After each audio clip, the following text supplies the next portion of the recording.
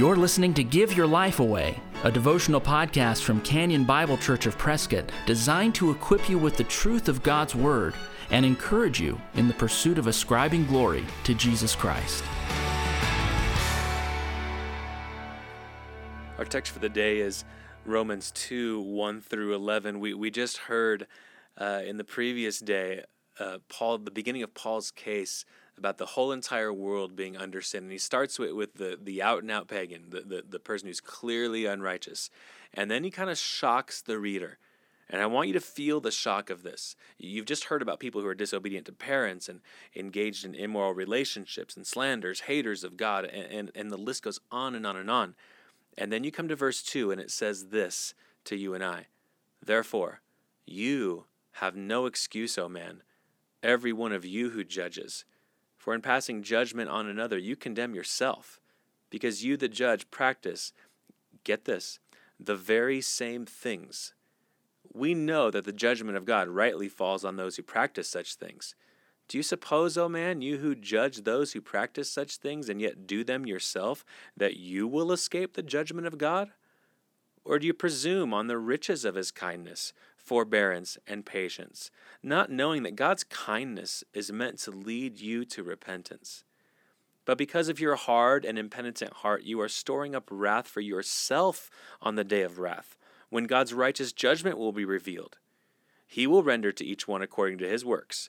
To those who by patience and well-doing seek for glory and honor and immortality, he will give eternal life.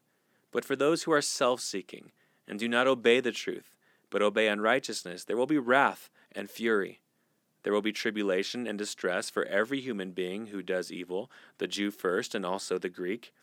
But glory and honor and peace for everyone who does good, the Jew first and also the Greek. For God shows no partiality. God will not allow a person to think that they are better than another person and therefore will probably get an easier judgment or an easier evaluation. God does not grade on a curve. There's no partiality with God. He will look at every single person's life and judge it according to a person's deeds. And so when we're tempted to read Romans 1, 18 through 32 and nod our head and say, yep, I know people who do that. Yep, I've seen people on TV who do that. The Lord wants us to stop thinking that way fast. And he comes to us. And it actually says, we practice the very same things. Now, don't argue with that. Don't argue with the Lord. That's what he says. It doesn't matter that it might be to a different degree. But we've got sin just like everyone else has sin.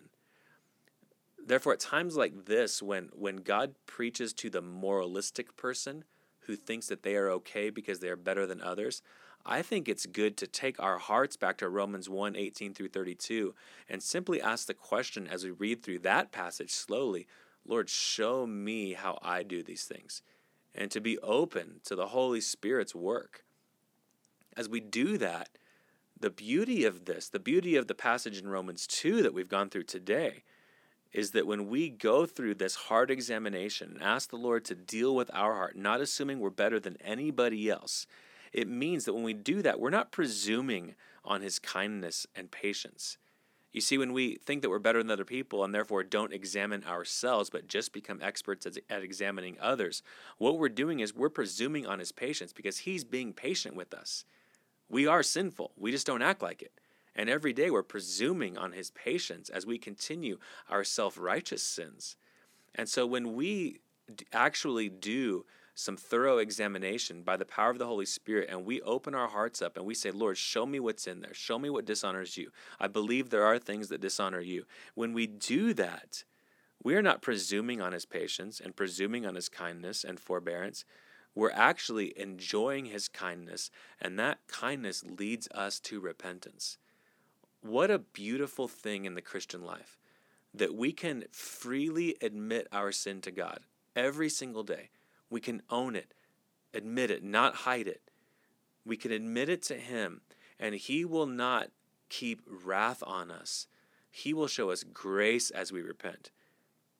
I pray that as you see the kindness of God, the patience of God, the forbearance of God, that would not harden you to simply think that you're fine and to judge other people.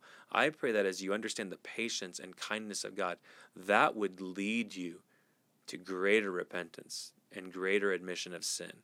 And that ultimately, that would lead you to greater joy as you appreciate the wonderful forgiveness that you receive in the gospel of Jesus Christ. If you've been encouraged by the Give Your Life Away podcast, please share it with a friend. And if you'd like to get in touch with us, you'll find us online at canyonprescott.org. Thanks for listening. Join us next time for Give Your Life Away.